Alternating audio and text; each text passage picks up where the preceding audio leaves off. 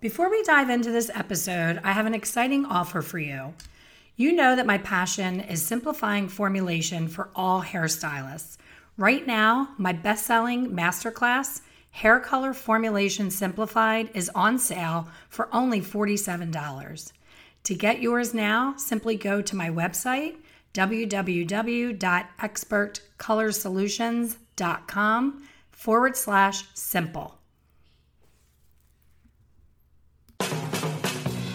Hi, this is Elaine Travis. I am a salon owner, expert colorist, educator, and author, and you are listening to Ask the Color Expert Podcast. I'm your host, Elaine Travis. I am a 30-year veteran in the beauty industry. I'm a salon owner, educator, author, and work behind the chair as a colorist 3 days a week. What I wanted to talk about today is the lack of customer service in the industry and how it affects your bottom line and your ability to build a loyal clientele. There's something that I've noticed that's kind of the norm in the industry that I haven't quite been able to figure out why nobody else is catching on to this issue. I belong to a lot of forums on Facebook, and I used to be on Periscope in groups there from the beauty industry. And one of the most common issues for everyone is, how do I get new clients? How can I get more clients? How can I advertise? Should I do Groupon? Should I do discounting? Should I not do discounting? How do I attract staff? These are all things that the common theme is turnover. If you built a loyal following and you gave them stellar customer service, you would not have to continue to look for new clients to fill your business on a regular basis. So I think that I wanted to talk about this today because I'm in the process of writing my online course. And as part of the course, I give marketing ideas. And I had like 6 or 7 really successful marketing ideas. But then the next module, I had to talk about, once you do all those marketing techniques and you reach your sweet spot number of clients, then you only have to do a little bit to maintain that number. You're always going to have a little bit of built-in attrition, meaning people are going to move to other states. Things are going to be out of your control. You could be the best colorist and giving the best customer service that you possibly can, giving the white glove, Ritz-Carlton, Four Seasons type customer service that we strive to give at my salon. That's kind of our business model. We want to be the Neiman Marcus, the Nordstrom, not the Target, not the TJ Maxx or Marshalls. We want to be the high-end department store and give that extra bit of service. But even if you are on your A game with all of your customer service, all your systems are in place, your salon is impeccably clean, and you're doing everything you possibly can, you're always going to have, sadly, people are going to get sick. They're going to lose their hair during cancer treatments. They're going to pass away. They're going to have a niece or nephew that graduates from beauty school that begs them to now let them be their guinea pig. Unfortunately, most of those people end up coming back happily in your chair to get fixed because it's no fun being junior's practice dummy. So that, not so much. But, friends will find that occasional kitchen beautician that starts to try to steal your business by offering very cheap prices. But when someone's used to a Ritz-Carlton, Neiman Marcus type service, they're not going to last very long going to Amy down the street and getting their hair done in her kitchen chair with her family home and her kids running around under her feet, and then putting her head in the sink, having the stylist take the pasta pot out of the sink for her to put her head in and get her highlights rinsed out. Trust me, I'm saying all this from experience because we've all done it in beauty school. But the type of client that you're going to attract and want to keep is not going to be likely to leave for that reason, but they will leave for other reasons. And you constantly have to be on your A game and not rest on your laurels. A lot of people get really booked and they brag about their waiting lists. And as a business owner and someone who travels and attends a lot of educational programs, I understand that when someone brags about their waiting list, all I see is someone who doesn't understand business and doesn't understand the wonderful law of supply and demand. So every time they have a waiting list, instead of getting bragging rights, they should be raising their prices in increments large enough to cause a little bit of fallout so that they have room for the really good clients that appreciate that 5-star customer service. So that's a whole other lesson on the sidebar of supply and demand, knowing when to raise your prices. And I'll be doing another complete podcast for that. But if you're working and you're building a book, the magic sweet spot number seems to be 200 guests. And depending on where you are in your career, if you're just starting out and you have maybe 10 clients, 200 sounds like a lot. But if you're at that 1.5 to 2 year mark and you see that you have maybe 50 clients, getting to 200 doesn't seem that unattainable. And it seems easily in your reach and just, takes a little bit to get there. But what I've seen hinder people's growth the most is, again, getting a little bit cocky. Oh, I'm so busy. Everybody wants to get in with me. My schedule's so packed.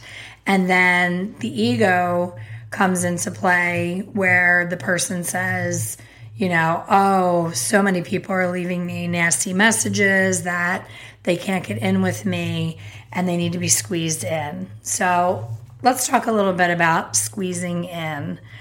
I don't know where this came from. I don't know when this became a cool thing to squeeze people in.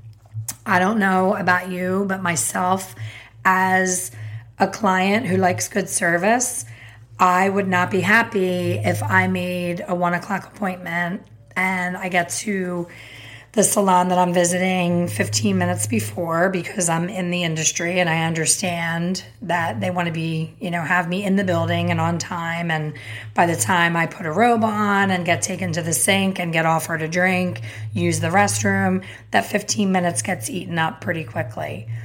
Unfortunately, the industry standard is a 30-minute appointment. I can go on and do a whole entire podcast rant about that. I don't agree with it. I don't think it is physically possible for anyone, regardless of your years of experience, regardless of your speed. I do not think that a haircut and blowout and visit with a stylist should or could be done properly in 30 minutes. I am a big proponent of consultation. I think that one of the number one reasons that you lose clients is because they don't feel heard, they don't feel special, they don't feel like you really paid attention to their wants and needs. So taking that time for the consultation is super important. I teach it in all of my classes. It's in my online courses. It's in my book. Everywhere that I try to share my knowledge and passion for the industry, that's my number one thing is the lack of consultation. It's huge. So if you're giving people a 30-minute appointment and you think for a second that allows you time to squeeze anyone in between, it's just a recipe for disaster. And let me walk you through what typically happens. So your day hypothetically starts at 10 a.m. and you see that you have a client on the book every 30 minutes all day long from 10 a.m. to, in hairdresser world, usually at least 7 or 8 p.m. We work really long, crazy days. A lot of us, such as myself, do not use personal assistants, so most of that work is done by ourselves. I book an hour appointment for my clients, and I still feel like it's pushing it with sometimes some of the color services that I choose to do. So, you have your 10 o'clock client, and hopefully if you respect your business and you respect your client's time, the old rule that if you have a client at 10 a.m., 9:45 is on time and 10 o'clock is late for you to be arriving at the salon. You should, if you're a professional and you're trying to be taken seriously in the service industry, you should be in the salon, have finished your coffee, have your makeup touched up, look your best, be ready for that client.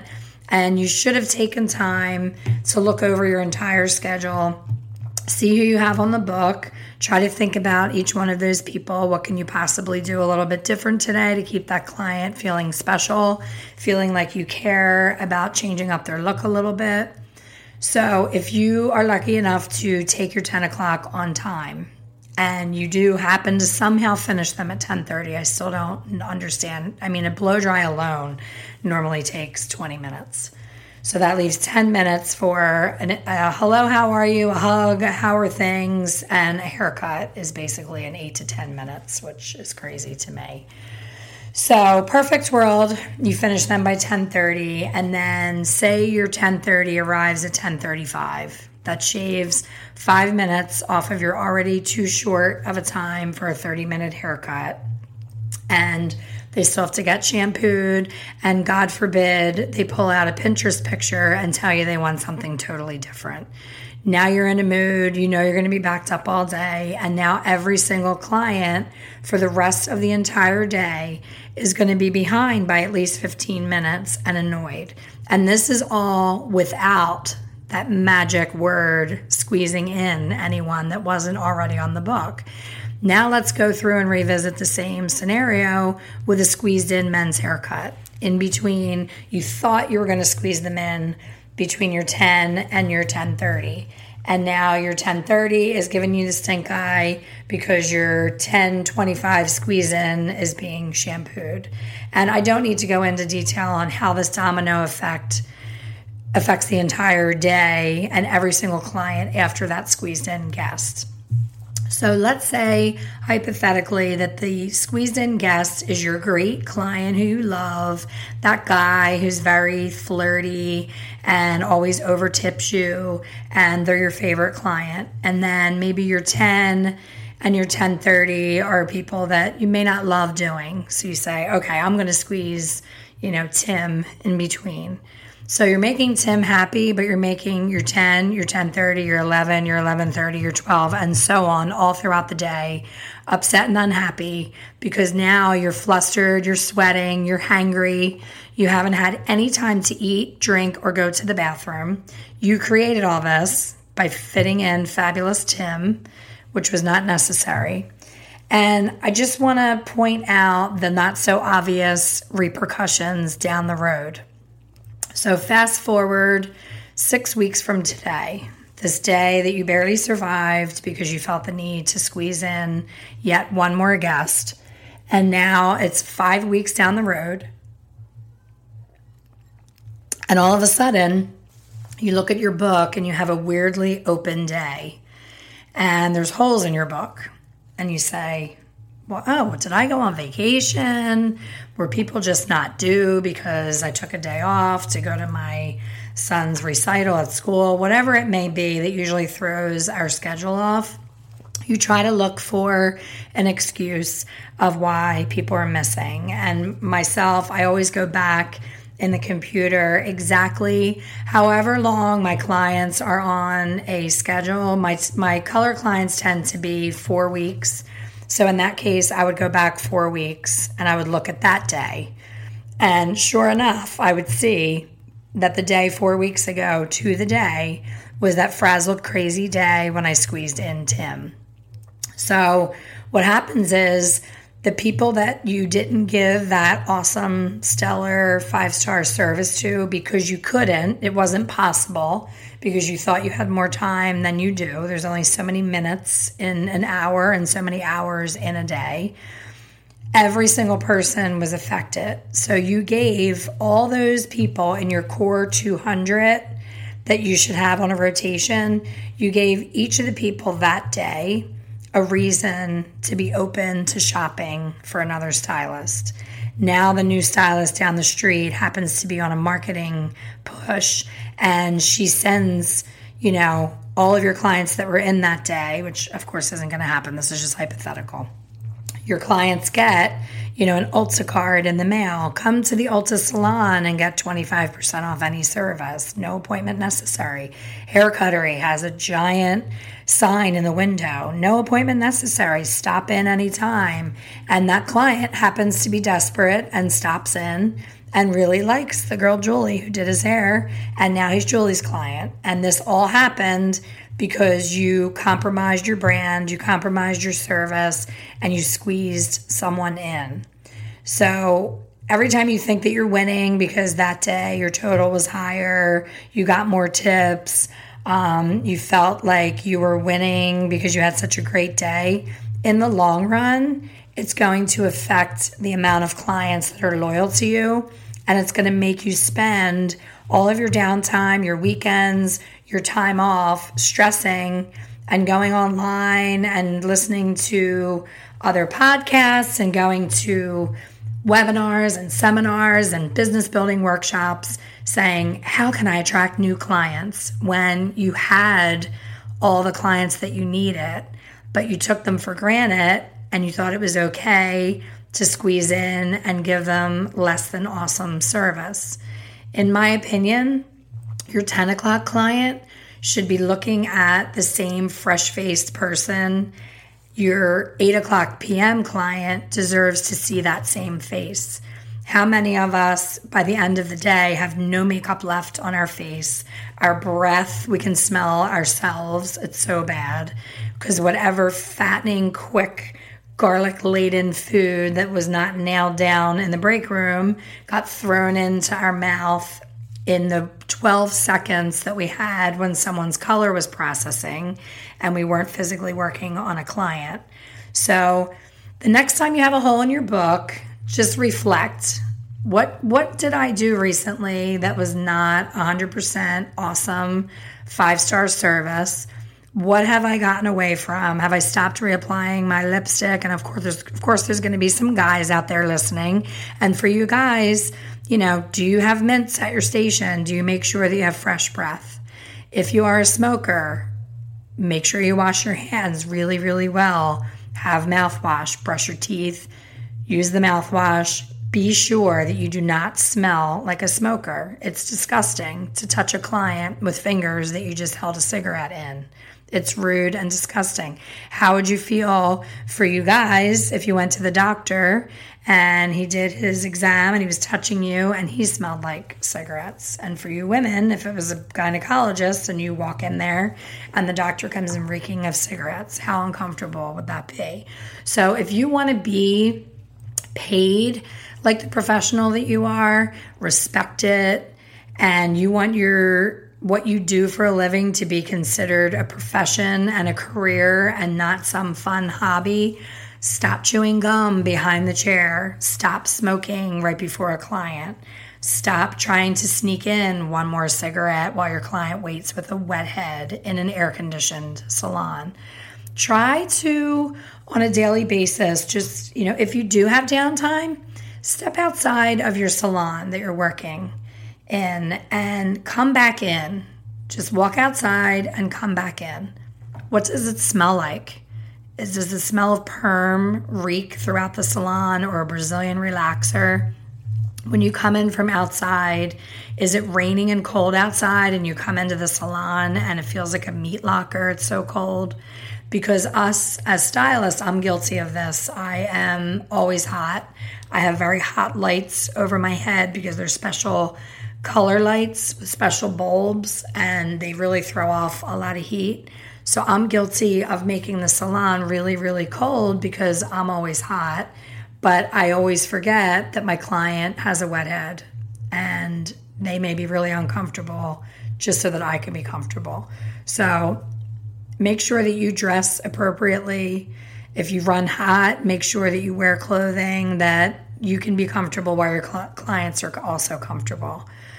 and just be conscious and aware of it, and just look your best, act your best, always put the client's needs and wants almost in front of your own. It sounds horrible, but think about the last time you went to a new business and how foreign it feels to you.